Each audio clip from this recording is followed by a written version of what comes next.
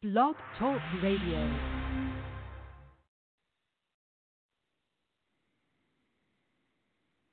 This is Jay Lethal, the undisputed champion of the wrestling world. This is John Sullivan. It's Babs Ayagbusi. Michael Thompson talking. It's the phenomenal AJ Styles. Xavier Rose. Charles Johnson. Psycho Killer, Tommaso Ciampa. This is Matt Blair. Thank you for listening to Sportscast Radio. Sportscast Radio. Welcome to Sportscast Radio.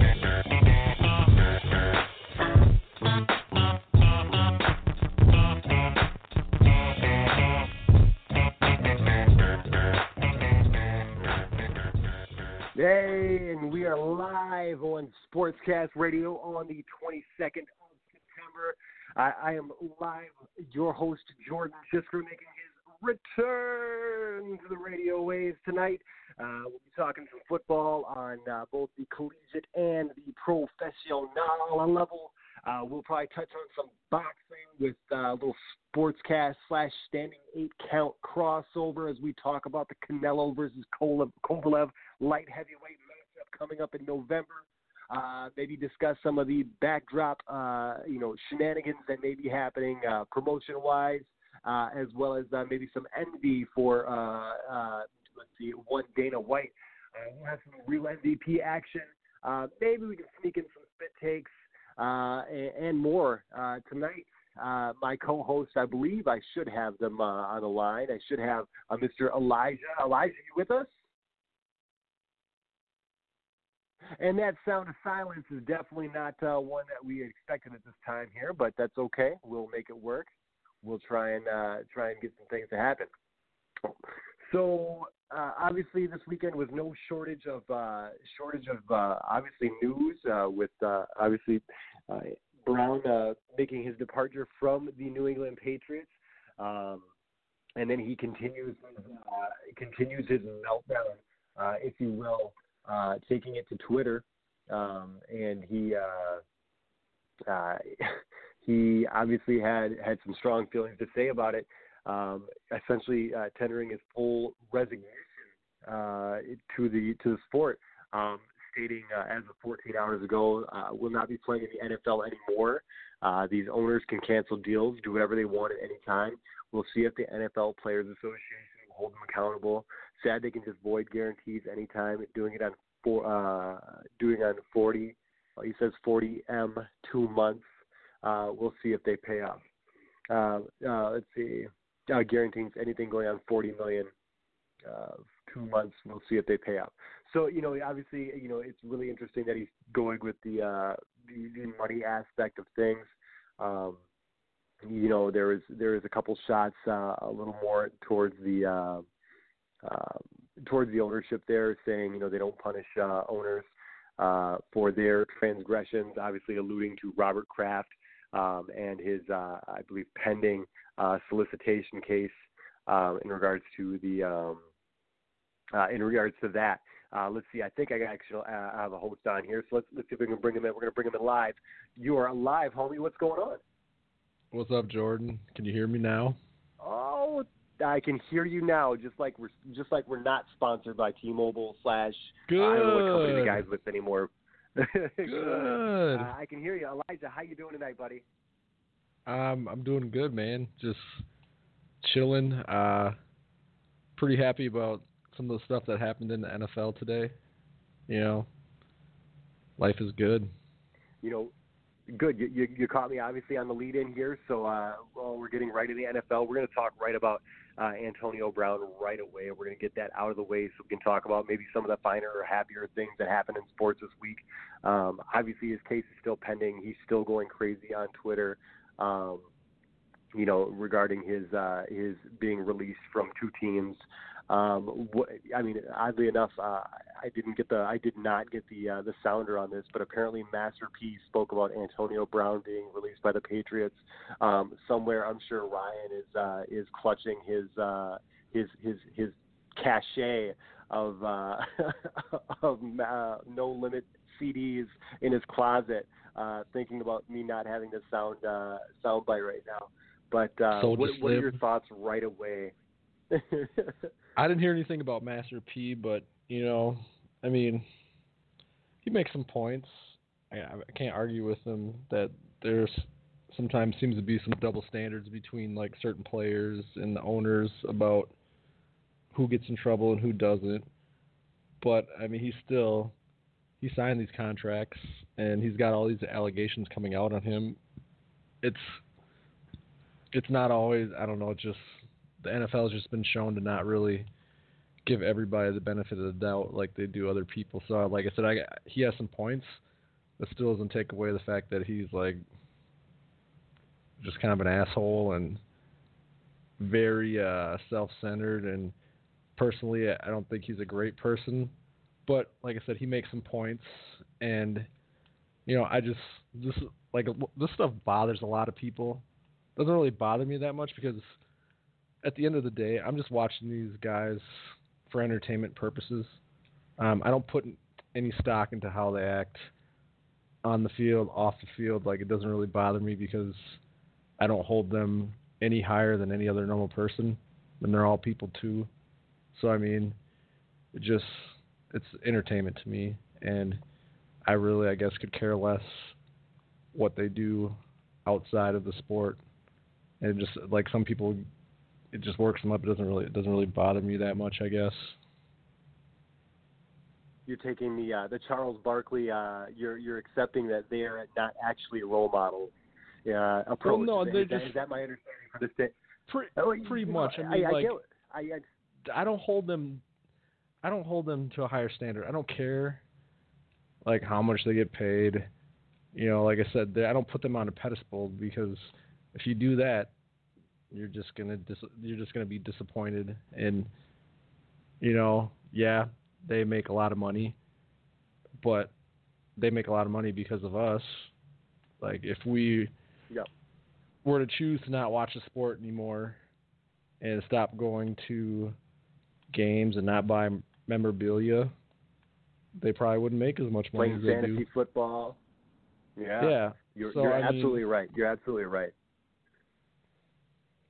So that's like, he's not a great person, but he does make some points, you know, and he might be a little crazy, but he does have some good points about like the whole double standard thing. And, you know, Bob Kraft hasn't really gotten in trouble. Ben Roethlisberger got suspended, but he got suspended 4 games, and he had a couple allegations too, and the Steelers still held on to him. So, yeah, you know, I think obviously, you know, there's, you know, looking at these all kind of in their own little vacuum. I feel like there's 3 things that have ultimately been maintained, right? When you look at, let's just say, based on the ones that you just brought up, obviously you got Roethlisberger, and he's been accused of, I believe, twice at this point. You know, Bob Kraft, you know, they've made their simple statement, left it at that. But like, and obviously just the trafficking charges portion of it is now null and void. But there is still the solicitation, to my understanding. But none of those guys went on social media or an interview and went extremely erratic, and for lack of a better term, while out on their accusers. You know what I mean? There's true. A weird juxtaposition. You know what I mean? Like, you know, you kind of reap what you sow. And you know, if you're going to be innocent, keep it at saying, you know, I'm innocent. We'll see when these all roll out.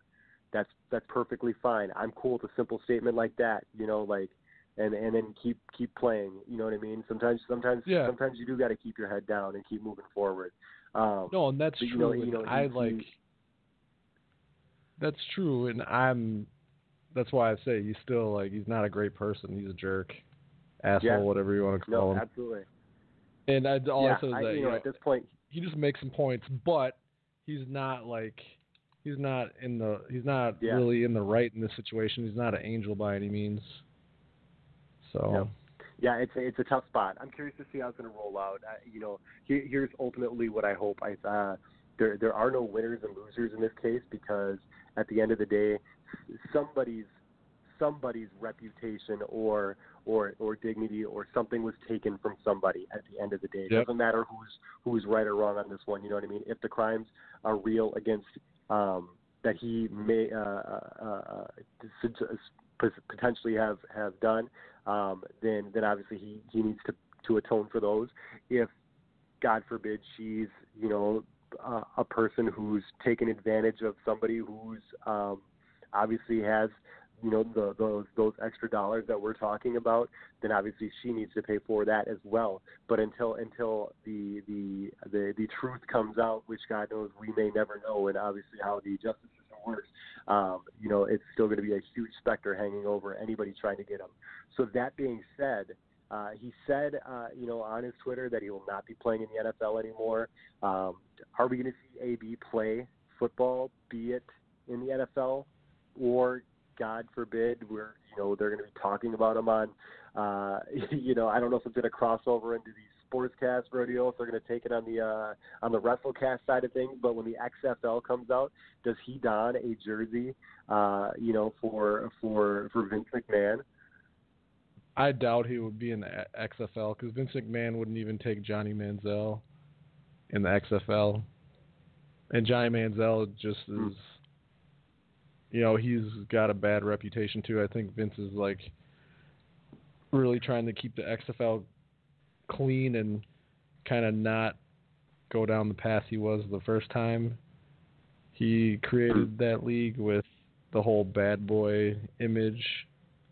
So I don't think he'll end up in the XFL. I don't think he'll probably end up in the NFL again either if he keeps acting keeps doing the things that he's doing. I think he might be done. Wow. Maybe Canada. Maybe Canada. But who's going to take him in Canada? Play Canadian football. Because they dropped Manziel, they dropped Pac-Man, they dropped, anybody that's been a problem, they get rid of. Yeah.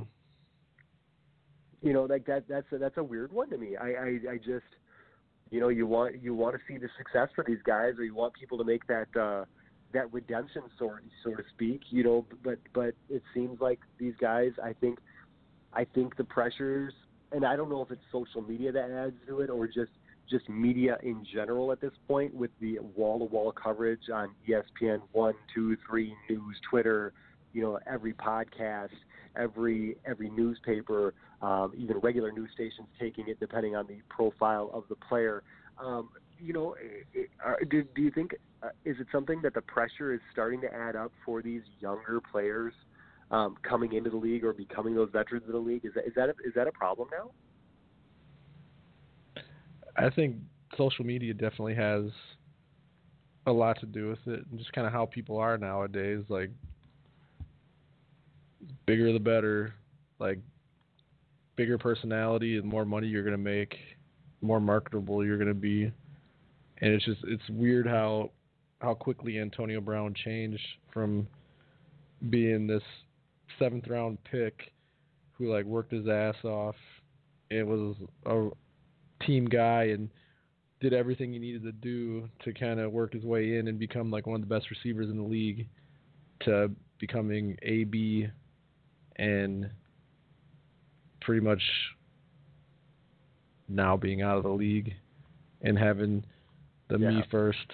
It's weird how he's done a total 180. But I mean, I guess if you want to market yourself, it seems like that's what a lot of people go for nowadays to market themselves, is me first attitude, flashiness, borderline asshole tendencies. I don't know. Yep. Yeah. I mean, for lack of a better phrase, yeah, absolutely right. Touching on to the actual X and O's of things, obviously, scores coming in final looks like the Browns, unless they pull an amazing 2-minute drill here, they're with 2nd and 10 on the 50, they're down 7 against the Rams. The big games this week, Cowboys drum the Dolphins showing no sign of any sort of improvement at this point. The Lions beat the Eagles, which is kind of the upset of the day as far as I see. The Colts beating the Falcons. The Colts, actually could be another upset of the day. There's so many in regards to that one. Patriots beat the Jets, obviously not needing Antonio Brown for that game. Bills beating the Bengals, our Vikings beating the Raiders, the Chiefs and Ravens living up to that heavyweight fight that we were expecting to see. That was a close game, pretty awesome for a couple of young quarterbacks to really do it. Despite the Ravens, most of their offense coming on the ground as far as the point total goes. Across the border, the Packers handled business against the Broncos 27-16. Panthers beat the Cardinals 38-20. I'm sure somewhere Ryan is crying. The story that I certainly like is obviously the New York Giants. He new quarterback in the start, benching one Super Bowl winning Manning, and replacing him with Daniel Jones, who goes 23 for 36, 336 yards and 2 touchdowns in his debut win over the Tampa Bay Buccaneers. What do you want to touch on? What do you want to get started with, buddy? Well, we can talk about the Giants first, since you kind of touched on that, because there's a whole mess of things, storylines that you can take out of that with the Giants and Daniel Jones. Who? Probably Dan one of the Jones. more I think probably one of the more criticized draft picks I think I've seen in like the last 5-6 years, maybe even more. I wasn't as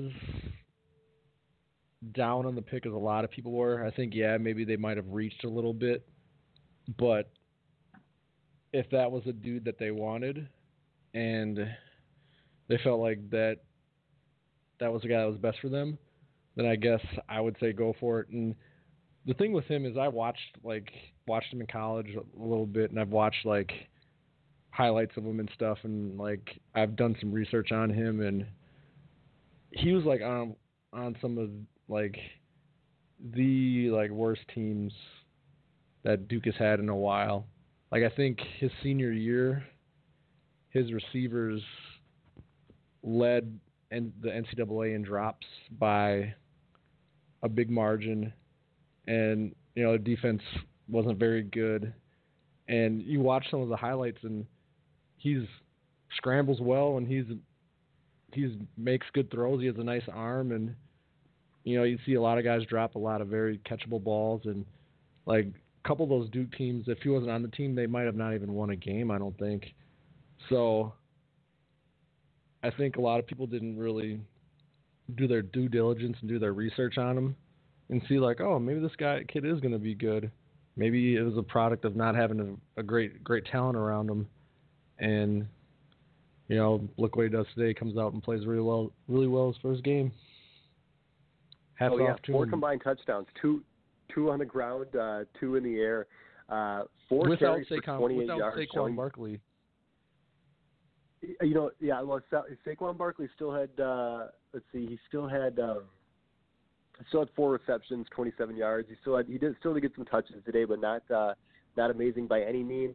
The brunt of it getting carried by Evan Ingram and Sterling Shepard, both receivers over 100 yards and a touchdown each. Definitely spreading the ball when you look up and down these recap charts for them. But obviously the most important one being the final score to get that first win. Big props to the young kid. What does that do for Manning? Is there still a space for Manning on a team if somebody were on a trade for him? Man, I don't know. I think Manning should. I wouldn't touch Manning with a 10-foot pole. He's probably one of at this point probably one of the worst starting quarterbacks. Was one of the worst starting quarterbacks in the league, and he's probably no better than a backup at this point. So I definitely would not want. Whoa, what's that? Okay.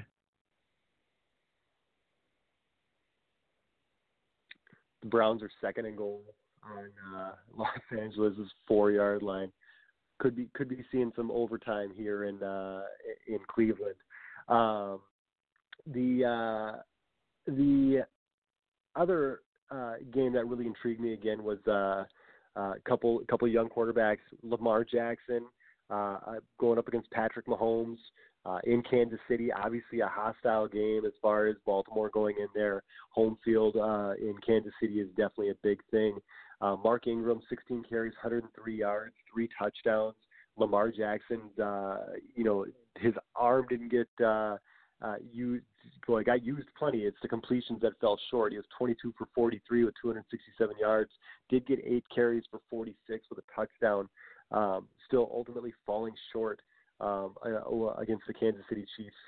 Going in, this game was definitely the I think probably should have been the primetime game in my personal opinion.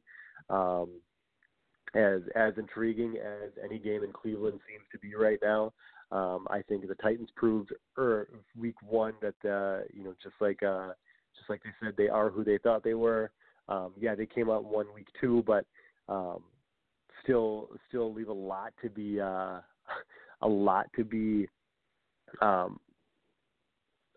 wanted for, as far as the overall game plan that they have. I mean, beating the Jets is not exactly an accolade in this day and age. It's certainly a far cry from being I say a legitimate challenger for that North, as Pittsburgh and Baltimore seem to be at this point. Did you have any thoughts on the Chiefs and Ravens from today? Patrick Mahomes and Lamar Jackson are like the future of the quarterbacks in the NFL. Like, I think going forward, teams are going to be looking for guys like that to play quarterback for them. I think the pocket passer, or like the non-mobile guy who just throws from the pocket, is starting to become kind of a relic or a dinosaur in these days. So that was. Do you think it's a resurgence game. Almost to the a resurgence to the Steve Young, Mark Brunell era, where Brett Favre even, where you're going to be doing a little more outside of the pocket but still slinging the football? Do you think it's going to become more of a gunslinger era that we're looking at there? Well, I mean, yeah, just because they pass the ball a lot more than they used to nowadays. But I just think it's just they're going to be.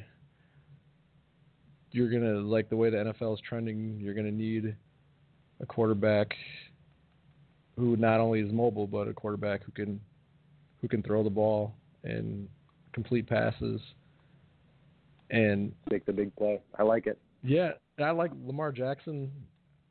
He was one of those guys where I'm like, man, he's going to be really good if he just kind of fixes some mechanical issues of his.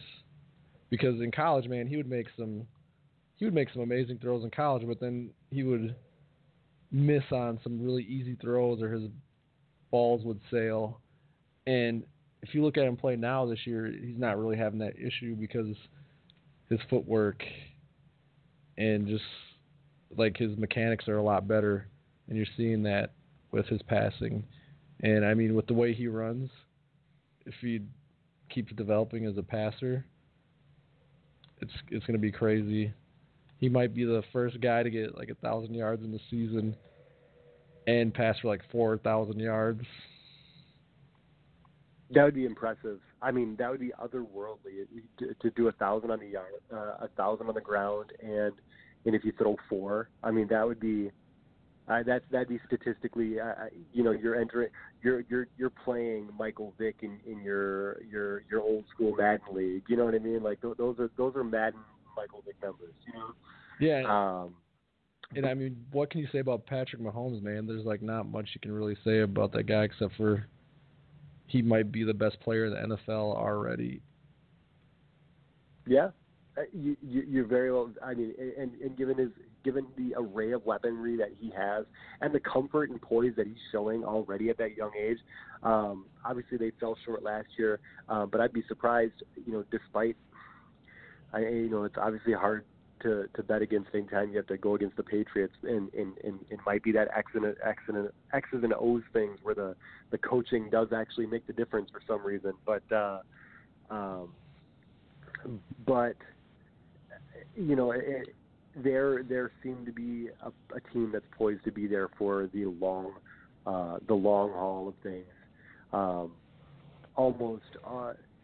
Almost unfair when you look at kind of their roster talents right now, an embarrassment of riches, which is great for them at this point, because obviously they've taken some good misses there as far as opportunities goes. And honestly, this is a good time for them to call the quarterback their own. You know what I mean? Like, when's the last time Kansas City had a quarterback that didn't come from somewhere else, or really get that success unless it came from somewhere else? I don't know. Very cool. Yeah. So, I mean, very cool. I was going to make a point when I got booted off by Blog Talk. I was just going to say the reason why I said that Daniel Jones did a lot of what he did without Saquon Barkley is because Barkley didn't play the second half. He got a high ankle sprain, so he was that's out. Right. That is right. And they still pulled it out without Barkley, like you said. I mean, that's huge. That is huge. So big props to him. Maybe when we come back to real MVP, maybe that's something that we reevaluate and give him a nod. But definitely. I got my real MVP definitely. already. Ooh, we've already got a real MVP. It's going to be multiple guys, let's just say. Oh, multiple. Interesting. Yes. Oddly enough, mine is going to be a team gimmick as far as that goes too, and I'll we'll get to that a little bit later here. Maybe about the halfway mark here. We still about 30 minutes deep into the first hour. Let's touch a little bit on the college football side of things here.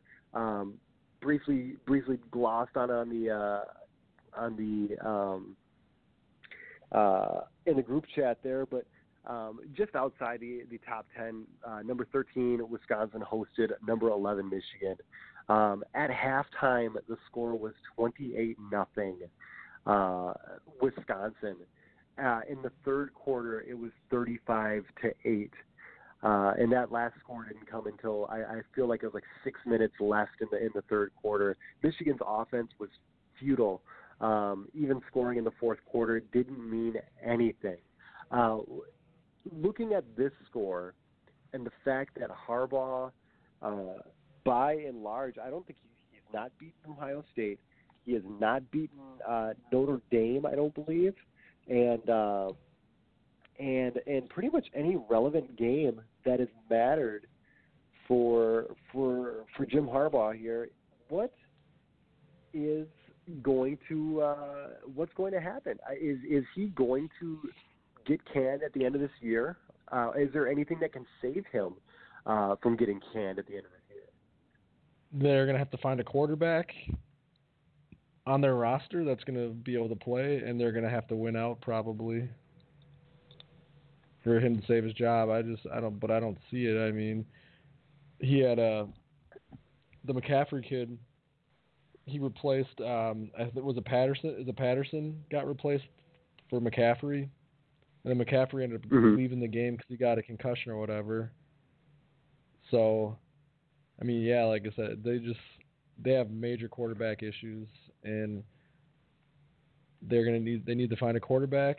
And like I said, if they probably don't have one on their roster, maybe McCaffrey, but he's out now, and they don't have one on their roster. And like Wisconsin put it on them, and you can't lose games like that at Michigan in the Big Ten if you expect to keep your job. And it doesn't seem like he has been able to win the big games, so he very well could be on his way out after this season. Yeah, his career at Michigan, he is 55 games total, 40 wins, 15 losses. Lost in he won his first bowl game, obviously not his recruits, not his kids, Citrus Bowl. Since then, he has lost the Orange Bowl, lost the Outback Bowl, lost the Peach Bowl. Again, crushing losses against Ohio State, Notre Dame. Teams that you want to win those games too. They've lost to the Gophers since he's been back in the saddle. The Jug has been here in Minnesota. That's kind of weird to say at some point. What's wrong with that? There's What's nothing wrong with the I'm Gophers? happy with that. You know I'm happy with that, kidding. man. I'm an Irish fan, man. I'm cool with that. But man, I cannot see a situation. I mean, even if he were to win out, I don't know. I mean, if he wins out, yeah. But I mean, I think. Well, there's a lot. He has to win out, and they have to find a quarterback. Yeah, but here's the thing: I think they have to win out. But also, I think they could maybe lose one more game. But if they do not beat Ohio State, I think if they don't beat Ohio State, he's out. He's gone after that Simple game. as that. You think he's gone after the Ohio State game if he loses? I think you do. I think you definitely get rid of him after that game if that's the case.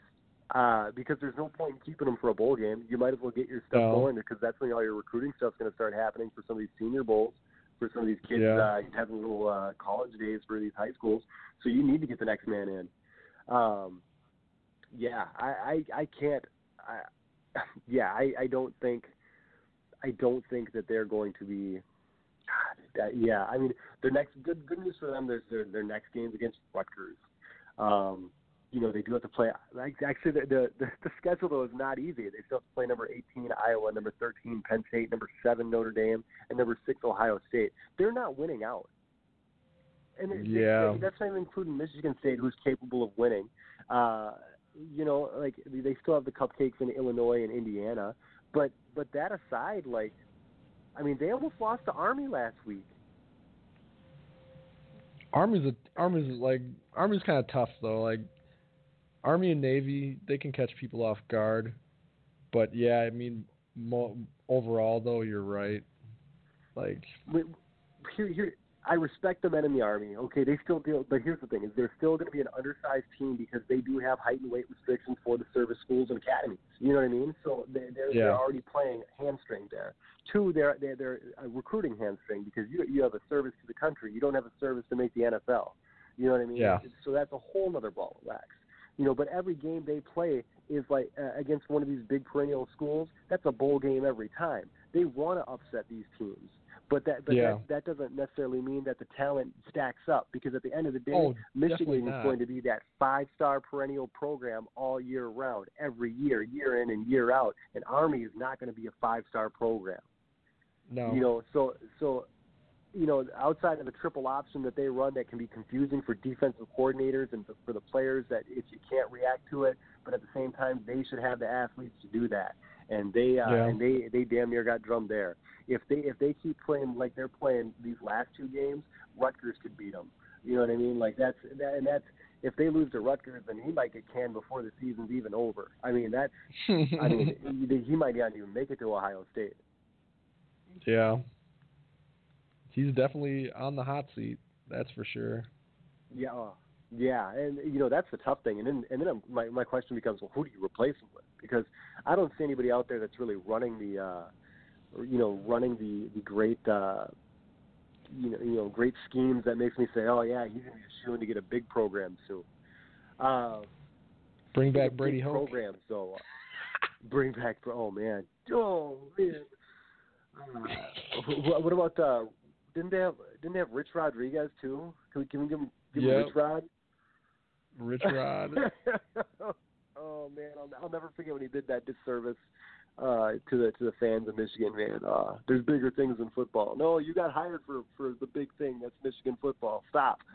After a loss, man, he wrecked my soul. I felt bad for Michigan fans then. Big surprise: Alabama beat Southern Miss 49-7. Florida beating Tennessee. Florida looking like the Florida of old, man. They're 4-0 right now, putting out some good numbers, putting out some good hurts to these teams, coming in at the number 9 spot. Definitely interesting to see them Gators chomping at the bit as far as this goes. Let's see, Auburn also in a close one against Texas A&M. It was 28-20, and that SEC's conference starting up. Definitely, that was probably, I would consider that almost the second best game of the week. LSU beat Vandy, 66-38. Let's see, where are my other top tenors here? Texas trying to look good, 3-1, beat Oklahoma State. Let's see. We'll say, oddly enough, actually, I'll bring up Oklahoma State right now. I'm not going to do a full-on formal spit takes, but do you happen to know what today is the 12th anniversary of? It has to do with Oklahoma State. Yep. Mike Gundy. I'm a man. I'm 40. It is the 12-year anniversary of the Mike Gundy I'm a man, I'm 40 speech. I'll never forget. Obviously, we always remember the soundbite, I'm a man, I'm a 40. But one of his players was taking criticism from the press, and he didn't take it. And he went to bat for his player. And for that, I'll always have some respect for Gundy there as far as that goes. So shout out to Gundy on the 12-year anniversary of that. Did you know that player actually? Did you know that player actually was like, I wish he would have never done that. Like he's like, that pretty much ruined football for me. It's a pretty big it's pretty interesting to hear the player side of it. But yeah, the player was just like not happy that he did that, and his football career kind of spiraled, like his football career just kind of went off the deep end after that. And yeah, like check it out sometime. That's interesting. I'll have to check that out because I don't remember reading that. But now I think of just philosophically, since we opened that Pandora's box, if you were a player and the press, I mean, granted, you're a kid, I think you're 19 at the time or something like that.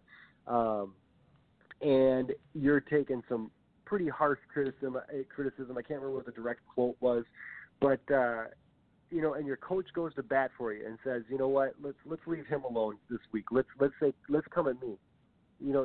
How do you take that?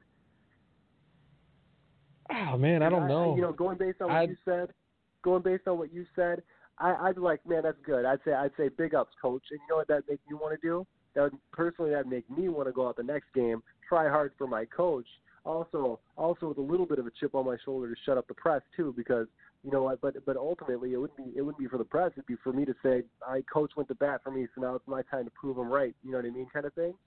So I don't know. I feel like that's a really weird. Personally, I think that's a weird cop out if you blame the coach for going to bat for you. I think there's more to the story between those two, though. Like I said, I can't remember the full story, but I think there's more to the story between those two, and I don't remember exactly what happened, but it just. I'm gonna have to give that a read. That sounds really interesting because like I said, I think how that went down, or at least how it went down publicly. I'm in my head, I'm like, man, if a coach did that for me, I'd be taking bullets for that man. You know what I mean? Yeah.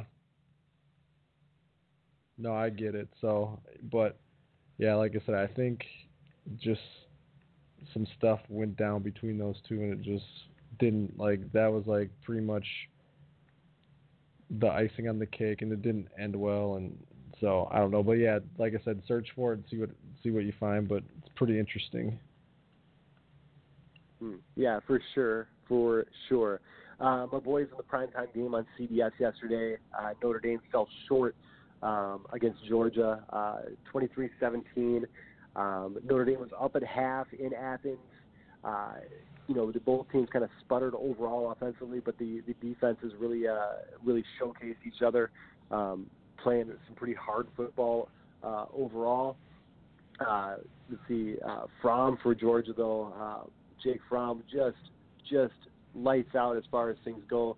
20 for 26, very efficient when he was throwing the ball. Otherwise, it was just a steady rush attack and a lot of defensive football for the guys. Herbstreit gave a lot of props to Notre Dame going into Georgia, and though falling short, saying that as long as they handle their business, they'll still be a team to talk about. I'm a big fan of quality losses early in the season. I think it's a legitimate thing. I think showing that you can hang with the SEC team is definitely very good, especially when you do it on their home turf. They were 16-point underdogs for the going into the game. So obviously they covered that spread. They were not expected to win. On the money line, they were plus 486. So if you put up 100, you get $486 if they would have pulled off that win. That's some pretty good odds for considering Notre Dame was going into this, I believe, the number 7 team in the country. What are your thoughts? Do you think there was some good? Is it a good loss if you're going to take one?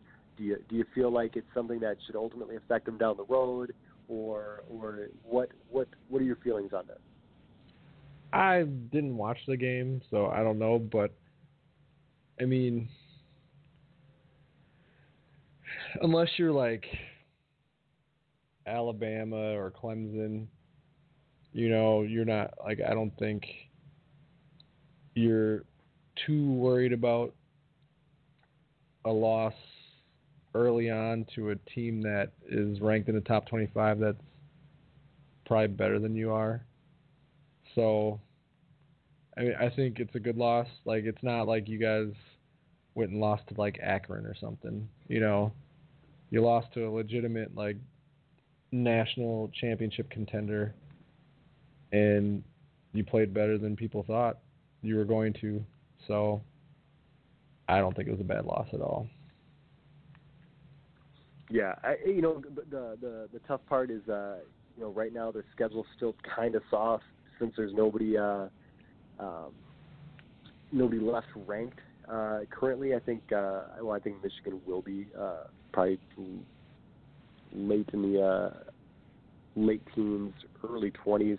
But they got Virginia, Bowling Green, USC, Michigan, Virginia Tech, Duke, Navy, Boston College, and Stanford. The names all sound strong as far as when you look at, majority of them with the exception of Bowling Green. But the talent's a little thin in some of these schools and areas. So they definitely will need to win out for them to make a chance in the playoffs, especially given that they don't have a conference championship game to play after that Stanford one there. So depending on how things shape up with that, with those rankings, things could change considerably. The rankings as of today, or as of the update here, we got Clemson number 1, Alabama number 2, Georgia 3, LSU number 4, OSU number 5, Oklahoma 6, Auburn 7, Wisconsin 8, Florida 9, and Notre Dame comes in at 10. Michigan did drop to 20 actually officially. USC is 21 actually. So I guess we do have a couple ranked knocks still left on the belt there. Of the top 10, if you were to pick playoff teams now, just strictly from the top 10, who do you think is going to make it? It's an 18 playoff, right? I forgot. 14. It's still a 4-team playoff. There needs to be an 8-team playoff, and that would sort out a lot. An 8-team playoff, however, right now would be if you went strictly based on the rankings. It would be very, very disheartening because the SEC would come in so strong with 1, 2, 3, 4, 5 teams in the top 10 if there is an 8-team playoff. So definitely a couple SEC teams would have to go. Yeah, so my 4 probably would be Clemson, Alabama, Ohio State, and probably Georgia. Yeah, that's that. And that the interesting thing there is obviously you got the East-West portion of that. So one of those guys, Alabama, Georgia, probably not going to be making that cut at the end. Oh God, I forgot about and that. And then obviously same with. Yeah, but then again, same with LSU. So it's one of those things where, obviously two SEC teams have made the playoffs. So I mean there's precedent made for, I think it was Alabama and Auburn. So, who are even still in the same conference. But but if I were to go with it, I'd say Clemson, Alabama, Oklahoma still does look really good. And then they can't stop anybody though once playoff time comes. They seem to always have problems stop. Their defense usually, man, like they're always in shootouts with everybody. It seems like, but yeah, their offense is crazy. You're absolutely right. But I think because they're going to win their division or their conference, I think that's what's going to bump them up a little higher. They'll probably run the table unless they get in some sort of weird. Unless Texas happens to be the real deal again. Who knows?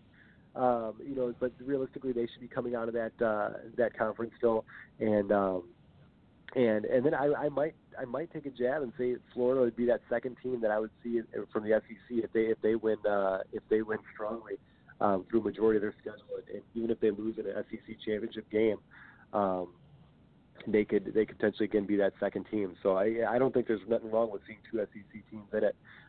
Speaking of shootouts, did you by chance see the ridiculousness that was was it Washington State and UCLA? I saw the box score and saw the highlights. Washington was way ahead at 1.2, weren't they? Or they're up decently at one point, weren't they? Yeah, they were. Let's see. So in the third quarter, if my math is right, so that's 49 to. No, so if you go at halftime, it was 35-17, and that was just halftime. So I can't remember in which order the scores happened in the second half, but UCLA comes back, wins the game 67-63, and somehow that happens in regulation of all things. You see a score 67-63, and you're thinking, oh yeah, this is definitely going to be a game that definitely went overtime. No, that was just a full-on shootout. A combined 1,360 yards of total offense. A combined 560 yards. I'm sorry, 1,060 yards passing for both of these teams. They stalemated each other out in the fact that they both had 150 rushing yards apiece. Washington State's quarterback, speaking of throwing up Madden numbers, he must have been playing. Remember playing NCAA on easy mode, but then he just kept putting the controller down or something, because this dude threw 9 touchdown passes with 2 interceptions. He went 41 for 61 with 570 yards. 9 touchdown passes. Yeah, that's pretty insane. that's 9 touch. I don't think McNabb had 9 touchdown passes his whole career with the Vikings. Yeah, the last guy that I seen throw for a ton of touchdowns like that was Mahomes. I think Mahomes had 7, one game. I think that was his highest point in college. Yeah, that's crazy. Pretty insane. Could you imagine being in the stands for that? Just every play is just a home run touchdown. Those Mike Leach offenses, though, man. Yeah. He's God. He had some. Oh man, Mike Leach. I wish I would have pulled the soundbite from last week when he was talking about the college players getting paid. Did you guys talk on that last week? I didn't get to finish the entire show. No, I don't think we did. Obviously, California did put the law, or is in place to put the law in place to make it so college players can make money off of their likeness, and potentially having, I believe, endorsements as well. Obviously, the NCAA is going to have a fit with this, and some coaches and some teams are going to consider it another recruiting option outside the lines. What? Where do you feel? Do you have any way or feelings about that? I don't mind if I honestly don't mind if they get paid or if they get endorsements or whatever, because everyone's like, oh, they get a free education, but these colleges make billions of dollars off these kids. These kids generate so much revenue for their colleges that they should be entitled to a little more of the piece of the pie, because kid gets injured, something happens, they can pull a scholarship, and he's not going to be able to go to school for free anymore. So, I mean, they definitely, I feel like they definitely should get a little piece of the pie along with and education just because, you know, they make those universities so much money. And why can't they make money off the jerseys that have their numbers and stuff on them? And why can't they get paid if people use their likeness in video games? Like, I don't get it. I don't understand what the big deal is. Yeah. NCAA Do you think, is kind of greedy, though. if they went straight to a point where if you blew your knee out in college playing a game or on practice, or you know what I mean, as long as pretty much you weren't horsing around, what if they just honor the scholarship still? You know what I mean? Would that be, if they said, all right, we're not going to pay, but this is what we're going to do, or this is one of the means that we're going to try to balance it out a little bit. You know, you're still going to get your free education, your dorming, your meals, whatever, but you know what I mean? But now you're should do that. They should as do far that regardless. As that aspect goes. They should do that regardless. I agree. Oh, I feel like that should have been a foregone conclusion. Yeah, absolutely, absolutely. I'd be behind the books. I'd be kind of curious to see if like any of these teams had like insurance policies on the players themselves. Yeah. You know, because if that was the case, like then I'd be really curious, like if they got paid after a play, if the school got paid after a player lost their scholarship or their ability to play, you know, that'd definitely be a big undoing, because that would be not a good not a good look. Yeah, not a good look. Oof. Yeah, the NCAA corruption, man, it never ends, man. Pay the kids. Pay them. You know what? I think where's that dang thing at? I know I got. First of all, we got to do it for the family. And you know, it's gotta have. We gotta. And then let's see. And then give this number. That man his money. That's right. Just pay him his money. That's all we got to do. Pay it. You know. Show him the money. Yeah. Right. Let's get into our real MVPs. I'll play the sounder. We'll come into it. We'll let you lead off with it, since you said you might have a couple. It sounds like. Let's see. Spit take opening. What do we got? We'll play that one a little bit. You the real MVP. You the real MVP. You the MVP. You the real MVP. It's so about.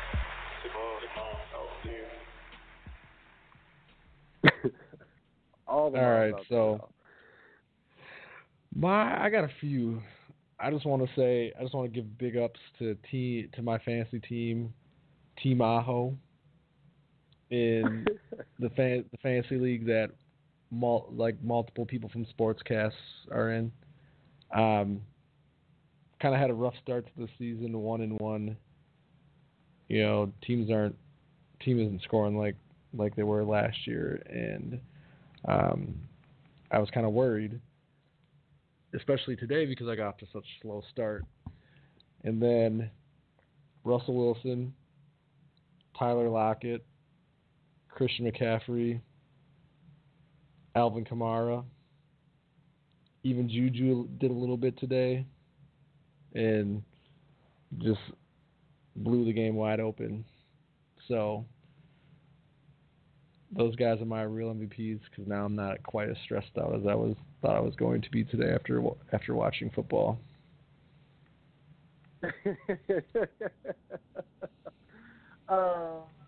So shout out to your fantasy football team. Russell Wilson again, went bananas. Year, he had like 400 yards and like 3 touchdowns, and 3 or 4 touchdowns, and did all that like in the second half, because he didn't have shit in the first half. Nothing. Oh yeah, no, I was watching the end of that game, and I'm like, oh man, there's a tiny piece of me that's thinking they're going to come back and something miraculous is going to happen. And I in my head, I'm like, all right, they got a minute 40 left. All right, they can do. If they can get a field, I was like, oh no, they need 2 touchdowns. I was hoping they were going to need to just do the field goal onside kick and then like just go really wild with it. But yeah, no, he was wilding out, man. I love Russell Westbrook, man. I think he almost doesn't. I think it's almost criminal how he does not get enough love in regards to the grand scope of his contributions to the quarterback game. Because you want to talk about running quarterbacks. that man still puts it all on the line and gets it done. And he never has. He's the one guy that you can be like, we won't put an offensive line around him. He'll be fine. Because Seattle's offensive line has not been good for a long time, and that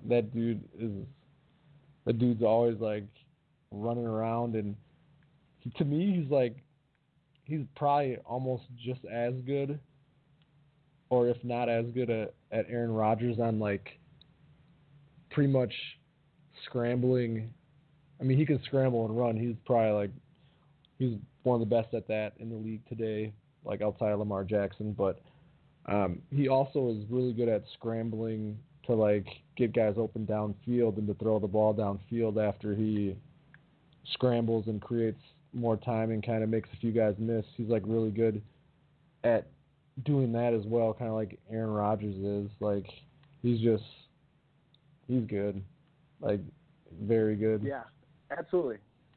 Yeah, quietly good, and obviously, we often forget he is a Super Bowl winning quarterback. Also, should have been 2, but instead they decided to use him instead of Marshawn Lynch. I will still throw that out there. They should have ran the ball that time, yeah. But man, I was on that dude for like since his rookie year. Though I wanted the Vikings to draft him, like, and I heard there was steam that they might draft him, but Seattle showed why they're a smart team and they got him like in the third round or despite third his round or success something. in Wisconsin, I still don't call him a Big Ten quarterback, as he was a gift as far as that transfer goes from NC State.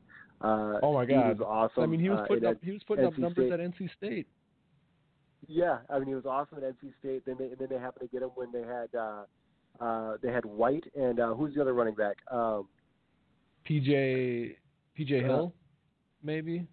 No, it was like James White and then Denver, the dude that got drafted by Denver, Monte Ball. Yeah, Monty Ball. Yeah, they had Ball and White, dude. Like they were just like they were so stacked. It was just unfair. Yeah. That team was just unfair, and then the fact that they got a quarterback that actually throw the ball rather than just drive it. I mean, it was awesome. They were stupid good, and then remember when they got just drummed by Oregon though in that bowl game? Yeah, that was so bad. Oh my God! But that's when Oregon was throwing up 100 points a game. Stupid. Yeah, super good. Oddly enough, the Saints winning without their soon-to-be Hall of Fame quarterback Drew Brees. You know who got the win for him today? Teddy Two Gloves. Teddy Two Gloves, man. Just had to throw that out there. We're totally going right back into the NFL again, but that's okay. I'm going to give you my real MVP. Obviously, I was not on last week, so I couldn't give them when it was completely relevant. So I'm going to give it. I'm going to give it a little bit later here, following their parade. The St. Paul Saints. Shout out to our very own. They won the American Association championship. As far as that goes, and do you know how they celebrated their championship in St. Paul? I would like to know. They did a parade route that started on Broadway and 4th Street, and it traveled exactly 1 block. The parade lasted about 49 seconds. This That's is a hilarious. real thing. It actually happened. They did a 1-block victory parade in downtown St. Paul on. Sounds like a Saints thing to do. Yeah, I know, it was a very Saints thing to do. I thought it was the cheesiest thing on the planet. I'm like, guys, it's a real championship. Let's have a real parade. You know what I mean? But no, yeah. They did it for the views, man. They did it for the likes. And everyone and their mother has been talking about it. But yeah, a 1-minute parade. They went full Saints on us, and they embraced it. So shout out to the Saints being my real MVP, getting it done, bringing another title to the Twin Cities, and yeah, actually I went to my first Saints game in the new stadium this year. Have you been there? I have not. No, I haven't been to the new stadium. Yeah, the new CHS Field there in downtown St. Paul, really awesome. really cool, right by Mears Park, and not a bad seat in the house. Went there, had a couple brews, had some decent food, and had a good time. They had it was like a moment. It was like an inning of Zen. It was really kind of tripping me out a little bit. But like when they had announced the guys, they're like, hypothetically, if you were batting third, it'd be like batting third, Elijah McNeil. And all of a sudden, like, everyone's supposed to, like, quiet clap. And, and like, it was a trip, man. I had a really good time at doing checking out a game at CHS Field. So I definitely suggested next year maybe we get the squad out and we have a night of it because, it was definitely worth a couple bucks to go. Oh, that would be fun. Let's see. So that looks like a little mini Target Field to me. Like CHS Field. It does. It has that feel vibe. to it. Like, yeah, but it's so well put together. I walked around the entire thing, the whole concourse, checked it all out. They got some cool merch. Obviously some great local beers. When you get out of there too, there's usually food trucks in Mears Park. We went on a Thursday and there was like tons of food trucks, so no shortage of good eats in downtown St. Paul. St. Paul is popping again, y'all. We back. All right. Except for the East Side. The East Side will never come back. Oh, man. East Side never fell off, all right? Damn! Yo, I don't know what you're talking about. We know what the East Side's all about, okay? Man, I just have to. My wife, Alicia's from the East Side, and she hates the East Side. So I just had to throw it out there. That's messed up, man. That's messed up, but that's okay. Since we're gonna take over the show here, we're gonna take a hard left turn here. I'm gonna give us a little minute break. We're gonna play the standing 8-count opening. We will talk on some of the combat sports that happened over the weekend here, and then obviously talk about that Canelo versus Kovalev that's coming up in November. So keep listening to Sportscast Radio. We're gonna play the old standing 8-count opening just to give it a good feel. How's that? Sounds like a plan.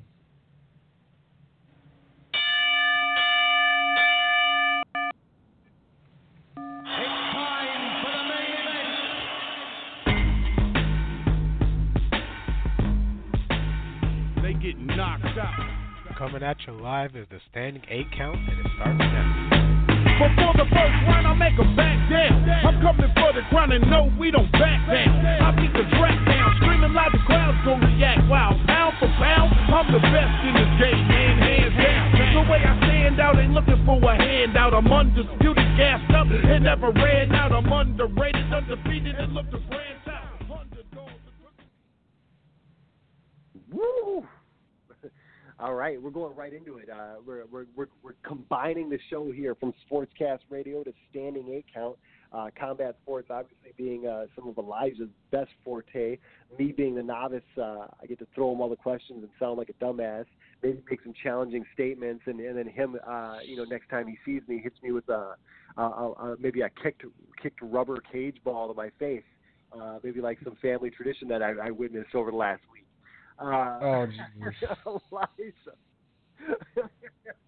Elijah. Obviously, I know you're a big boxing fan, and I think we've always been kind of, following Canelo, as his rise to dominance has been pretty interesting. Kovalev and his own level of dominance, also maybe a little sidestep and falter here, possibly given the biggest match of his career. I want to say this politely in regards to when I say his name, but maybe forget Andre Ward. This will probably be the biggest match Kovalev will ever possibly see, depending on the outcome. Would you agree right off the bat of that? Oh, obviously, like Andre Ward, obviously a better fighter than Canelo, in my opinion, but he doesn't bring the name recognition that Canelo does.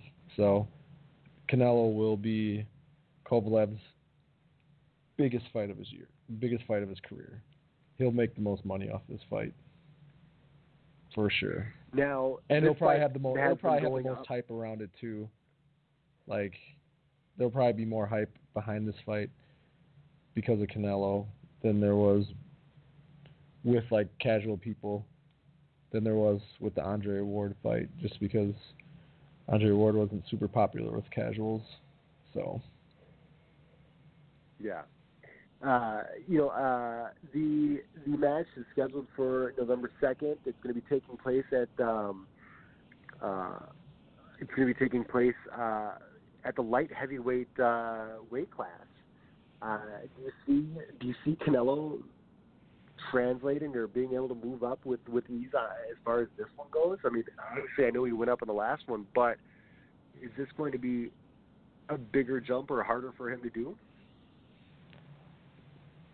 I mean, it's a big jump, but he's got the stake. He's got the stake. Oh. But no, like this is a big boulder. jump. This is a big jump, but I don't think he would take the fight unless he knew that he was absolutely confident that he could make the jump. And to me, it seems like he's kind of like he thinks Kovalev is like ripe for the picking, and it's just a fight that to me may look more dangerous than it actually might be, and it's a fight where he can be like, well, I fought Sergey Kovalev at light heavyweight and didn't make him come down to me, and I went up to him and I beat him.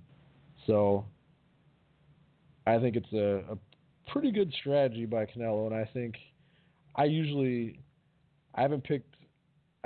never picked Canelo to win a lot of fights, but I think he will. I think he will beat Kovalev, and I think it'll be a less riskier take than what people think it will be. Now, so and there are a lot of people are telegraphing the body punching ability of Canelo, and how it's going to affect Kovalev. I've heard it from you. I've also seen it on Twitter from various boxing sources. Do you think that's going to be the strategy going in, or could this be a red herring for the training camp of Kovalev to say, oh yeah, look out, and then all of a sudden he's going to be going to rip the guy's head off? I mean, what do you think that's a potential bait and switch, or do you think that's going to be the game plan? That's the exploitable piece that they're looking at. I think that has to be the game plan, but I think Canelo also is going to be able to use his quickness and boxing ability against Kovalev, but I do think the body work is going to be a big part of that. So I don't really think it's a red herring. I think it's a legit, like, this is how we're going to win. I think it's a legitimate game plan, and I don't see them deviating from it too much.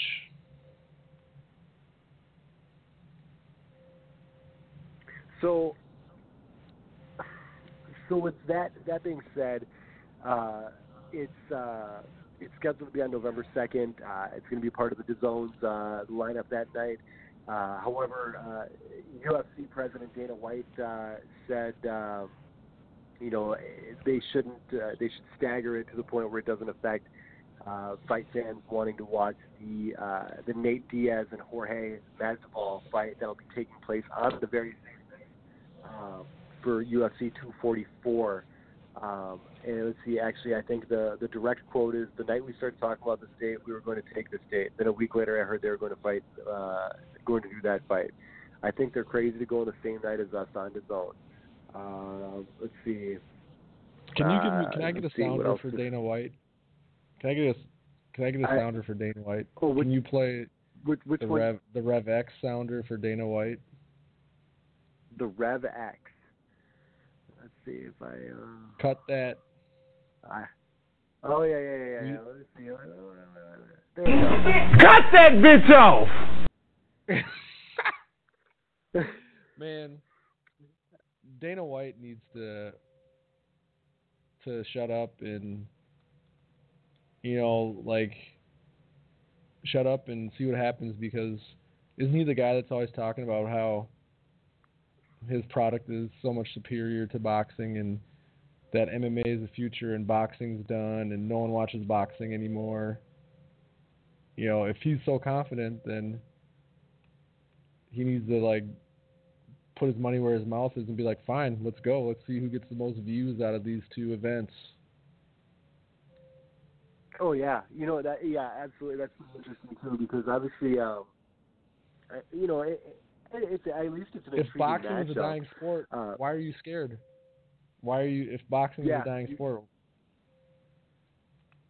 Yeah, you're absolutely right.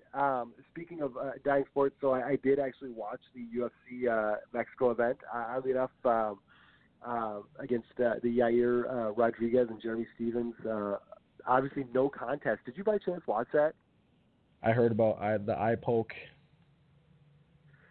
So here's my gripe with the eye poke, though.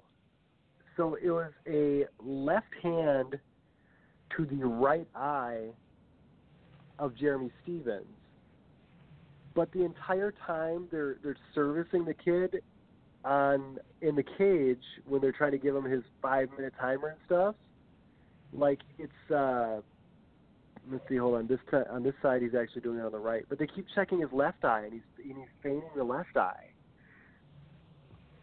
You know what I mean? Like, they keep checking his left,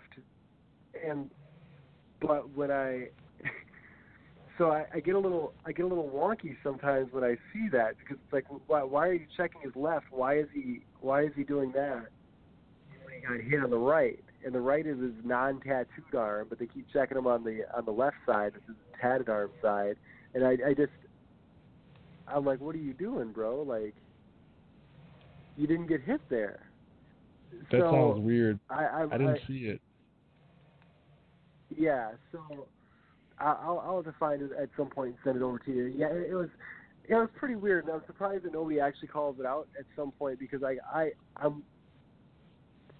just don't get it. Like, if you got hit on the right hand side, why are we looking at his left eye?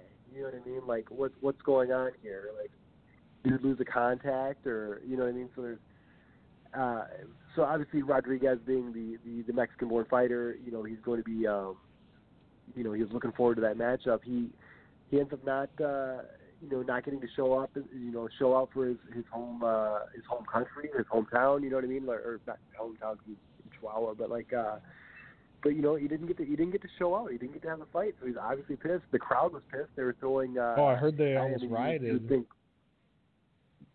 would think Hogan went to NWO again and dropped a light drop on Macho Man, because there were so many cups in there.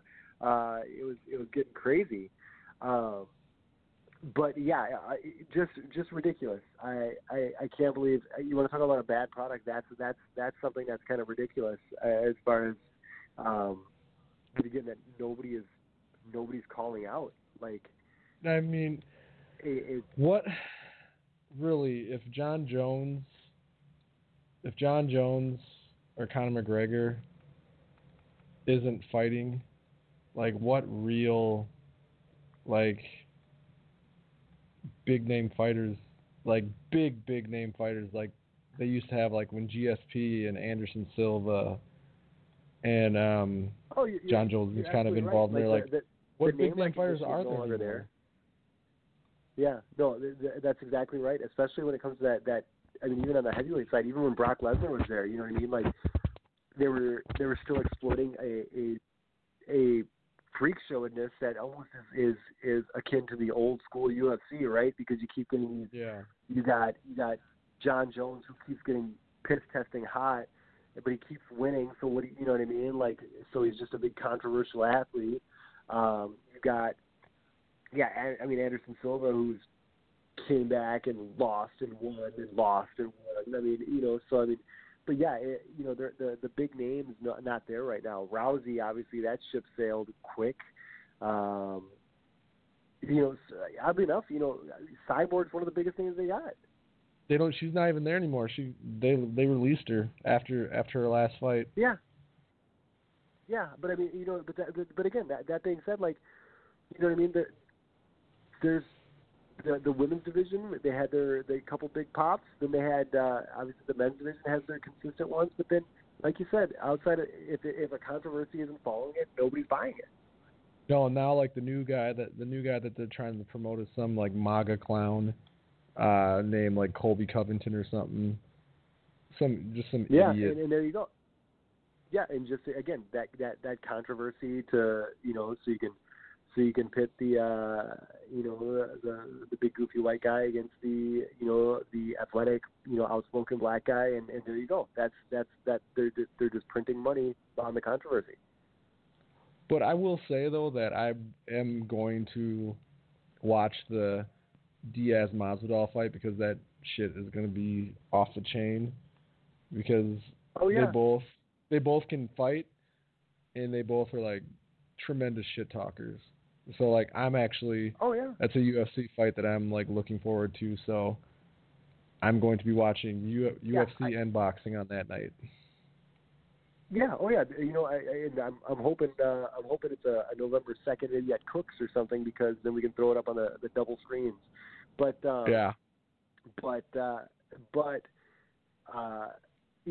Nate Diaz said Diaz's opinion on the matter. He doesn't seem to think the fight will have that difficult. Fight fans will have a difficult choice to make November 2nd. We're fighting for the baddest motherfucker in the game belt, Diaz proclaimed. That's why you should watch. Diaz, awesome fighter, very cool. It will definitely be interesting. I'm sure we're going to have some more analysis as these camps start wrapping up and as maybe some of the promo stuff starts coming out for Kovalev and Canelo. Anything else you want to maybe touch on tonight before we bid adieu? Well, I mean, there wasn't a ton. Angulo upset Peter Quillen this weekend, so there will be no Peter Quillen, Caleb Truax rematch at the Armory. So that's dead because Angulo won. So Angulo could be the next guy to fight at the Armory. Shot, right? Huh? I said, doesn't that get him a title shot? Yeah, I believe so. If Peter Quillen was going to win this, if Peter Quillen would have won this one, I think him and Caleb would have had their rematch, and they would have went from there. But I think Peter Quillen's probably now out of the title picture. So. Yeah, Peter Quillen is 36 years of age. Obviously, definitely. We'll say on the tail end of his prime, but 37. Angulo's 37, so I mean it was definitely some adult fighters, a lot of rounds underneath their belt, split decision, but yeah, I don't know if this one was not an entertaining fight. I was trying to see if this one was. I think it was on Fox, if I remember correctly, maybe. Yeah, it was on Fox Sports 1. Yeah, I'm gonna have to find and watch the recap. It was a good fight. But yeah, Quillen started off early, looking really good early, and then Angulo weathered the storm, and for some reason Quillen decided that he wanted to stay and trade with Angulo, and it just after that the fight kind of went towards Angulo, and. I think he beat Quillen. A lot of people think that he lost, and it sucks for him because here's a guy that was looking really good, and then he gets knocked out in the first round by Danny Jacobs, and stuff has just kind of went downhill for him ever since. So, and he hasn't really fought much lately. He took a long layoff, and it really shows. He also was looking kind of crazy last night. If you see the fight, you'll see how his eyes are just he looked like he was on something, man. It was kind of nuts. But one guy that was on the card that I really like, though, is Chris Colbert. He's a really fun fighter to watch. Yeah. He knocked out. Yeah, we've seen him live at the Armory. Yeah, he knocked out the guy he fought. One punch, pretty much hit him on the ear, and the guy just fell flat on his face and was out cold. Oof. First round. Whenever you see that was exciting, but yeah. I'll shut up now and I'll let you talk. I'm sorry.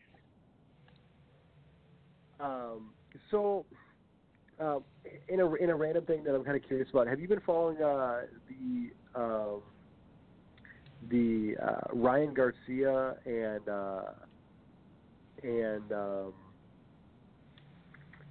Ryan Garcia and Golden Boy controversy that's kind of going up here? All I heard is something about he's not a big fan of Diego de la Hoya. Like, he's pissed off about something about Golden Boy and Diego de la Hoya or something. I don't know. I don't really know what's going on about that. I know that there's just some kind of beef there. Can you explain it to me or put me up on it? So he was supposed to be fighting on September 14th, but apparently that fell through.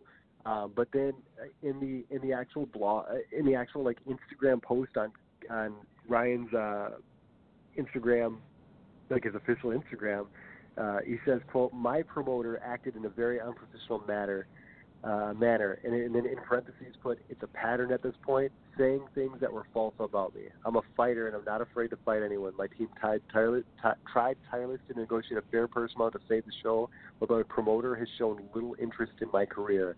I promise I've tried for my fans, but like all things in life, I'm staying positive and will come back soon." And then, he tweeted at Golden Boy, Oscar De La Hoya, just really heating them. Saying that they're not getting them some big fights is kind of seems like one of the gripes, and pretty much in a tweet, and I think it was already deleted. Let's see. He pretty much he wants to get some headline action, and he's not getting it. You know what I mean? And some of his contemporaries with in his weight class, like Teofimo Lopez and David Haney, they've been getting some good stuff. So their promoters have been taking care of them and getting them some good events. And obviously, why shouldn't somebody his record is fantastic? He's got a great marketable look, and granted, he hasn't gone around with anybody because he keeps knocking everybody out, and I feel like if they're protecting that aspect of it, I feel like, well, right now you got an 18-0 kid with 15 knockouts who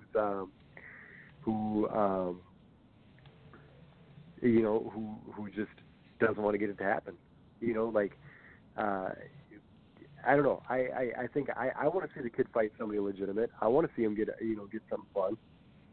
Oh yeah, he's really good. He's getting to the point now where he needs to start fighting some fights where he might be able to be tested, because he's showing that he's better than the guys that he's fighting. It's probably time for him to take that next step.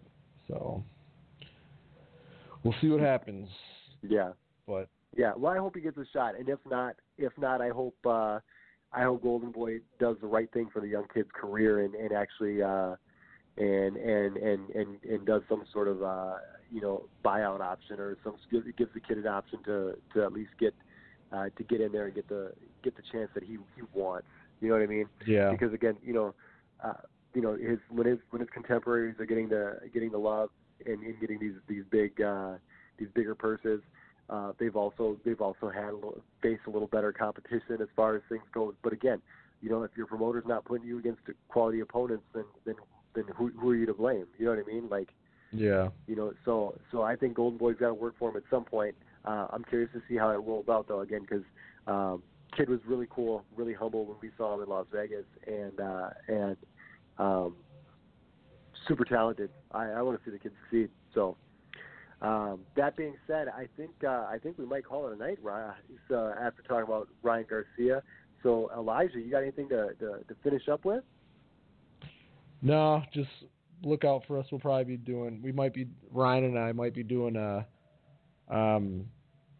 Spence Porter pre-show thing sometime this week, possibly. So, look out for that. Oh, nice. Yeah, that's right. That's a super huge matchup. Any other big matchups people should be looking out for? There's a lot this month. I can't really remember right now off the top of my head, but that's definitely the big one. And like I said, we'll be doing a pre-show sometime this week to kind of make our predictions and our thoughts on the fight and what could happen after and stuff. So that's all I really got. I can give you a couple right now just because I happen to just whip that calendar out because it's my favorite bookmark to look up. Daniel Dubois against Ebenezer Tete for 12 rounds at the heavyweight vacant Commonwealth title. Yeah, Ebenezer Tete, T-E-T-T-T, or T-E-T-T-E-H. So Daniel's trying to knock the Tete out. I'm such a 12-year-old, I can't help it. Also on the 27th here, that's a London card. Let's see, Dennis McCann, Denzel Bentley, Archie Sharp. Nothing too crazy there. Let's see, Puerto Rico card, a lot of featherweight. Well, I know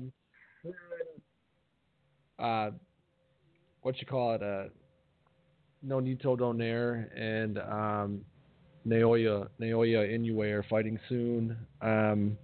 Josh Taylor, Rigas Prograis are fighting soon. Let's see here, what else? The undercard on that Los Angeles card is stacked. Because you got Durrell versus Benavidez on that also. Oh, that's going to be a good one. That's definitely holy cow! So Spence is the main against Porter. Then you got Anthony Durrell and David Benavidez. Then you got Mario Barrios against Batir Akhmadov. That's cool. That's not a bad little nuggets right there. I think Benavidez is gonna beat Durrell pretty handily, but I like watching Benavidez fight. And I could be wrong. Durrell could possibly put up a fight or even win the match, but I think it's going to be a good showcase for Benavidez, and I'm looking forward to that. 8, 9, 10, 11, 12. There's 12 fights on the undercard on top of the 3 championship fights.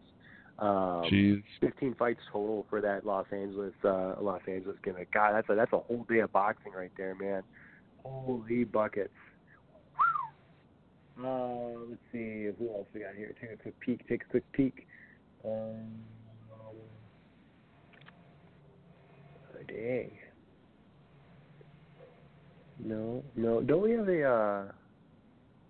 Let's see. So obviously, then after that, I think the next big one here. Non-championship stuff. More non-championship stuff. There's a flyweight WBA junior flyweight title in Osaka for Hiroto Kayaguchi versus what the hell was that? A sneeze. Oh, okay. I thought somebody just ran up and socked you right in the gut. I was worried, man. I was gonna have to drive down there, make sure everything was all right. That sounded intense. Sorry. Let's see. I tried to hold it in. After that, though, we definitely some good fights on. Let's see, early October. Obviously, October 5th, you get Sergey Deryevchenko against Gennady Golovkin. That's going to be should be a fun fight to watch.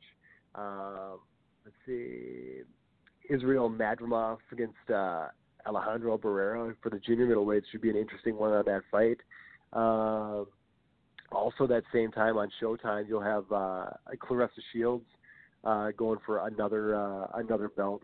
I like watching her fight. I think she's a good fighter, and she handles business every time she's in the ring. Dude, probably and I can comfortably say I've legitimately seen every one of her pro fights. I really like following her. She's the right amount of humble and the right amount of braggadocious. Confident. Obviously, every time she gets in, I think she's just the perfect mix. She lives up to the name that she calls herself the greatest woman of all time currently. and so far I've yet to see anybody that can really give her that challenge. Whoa, snap. Oh man, I was so glad. We got Rey Mysterio on the line. Hold on, we're gonna get somebody on here from the 619. 619, you are on the line. What's up, man? Hey, I want to first say just I really enjoy the show. I wanted to be honest, I just wanted to call and just tell you guys that you have people that listen in quite a bit and just keep it going. That's really cool. Anything you really like overall? Well, yeah, I think a lot of the topics that you guys touch on, and well, I'll tell you what it is. It's that you guys are very knowledgeable when it comes to, especially when it comes to college. So I really appreciate that. College basketball specifically. Well, when March Madness comes, we'll definitely give you that college basketball love, man. We definitely touched on the football tonight. Well, we appreciate the love that you gave, and then we hope you keep on listening and calling if you ever got a nugget that you want to discuss. That's cool. Cool getting praise from folks that are listening, and if you're listening, make sure you give Ryan Cook and Alex Mello a listen if you want to get in on your wrestling stuff. With WrestleCast Radio, they'll definitely be having a lot of content coming up. I'm sure Ryan's probably got a big binge day for about 15 shows in Japan, something in progress, and then and I'm sure the Chinese contingency that JR may or may not have referred to might have something to say with it. And also in October, AEW Dynamite starts up, so definitely get ready for a lot of content from the guys, and I might even join them on the AEW joint because I get to see something from start to finish. Speaking of, when we talk about Clarissa Shields. So yeah, this is it's going to be good. It'll be a good fall, good fourth quarter, and it should be definitely lots of things to peek out and look at. October also, oh man, you also get Alexander, Gozdik versus Beterbiev. That'll be a good one too. Man, October's stacked. Yeah, it's gonna be a good month. So. We got Shaq Stevenson against Joey Gonzalez also. That should be cool.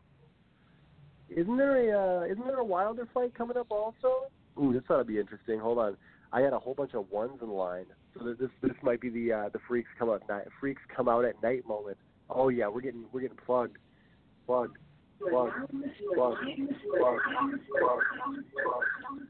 no, we're just gonna get spammed. That's mute that guy. The hell is that? Somebody's got to be real around here. Yeah, right. A little feedback action. 2-0, you're on the line.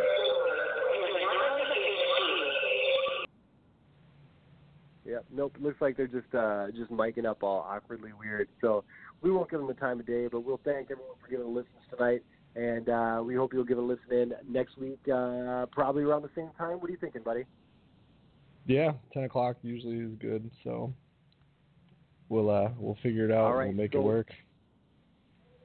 For Elijah, I am Jordan. This is Sportscast Strong Style Media.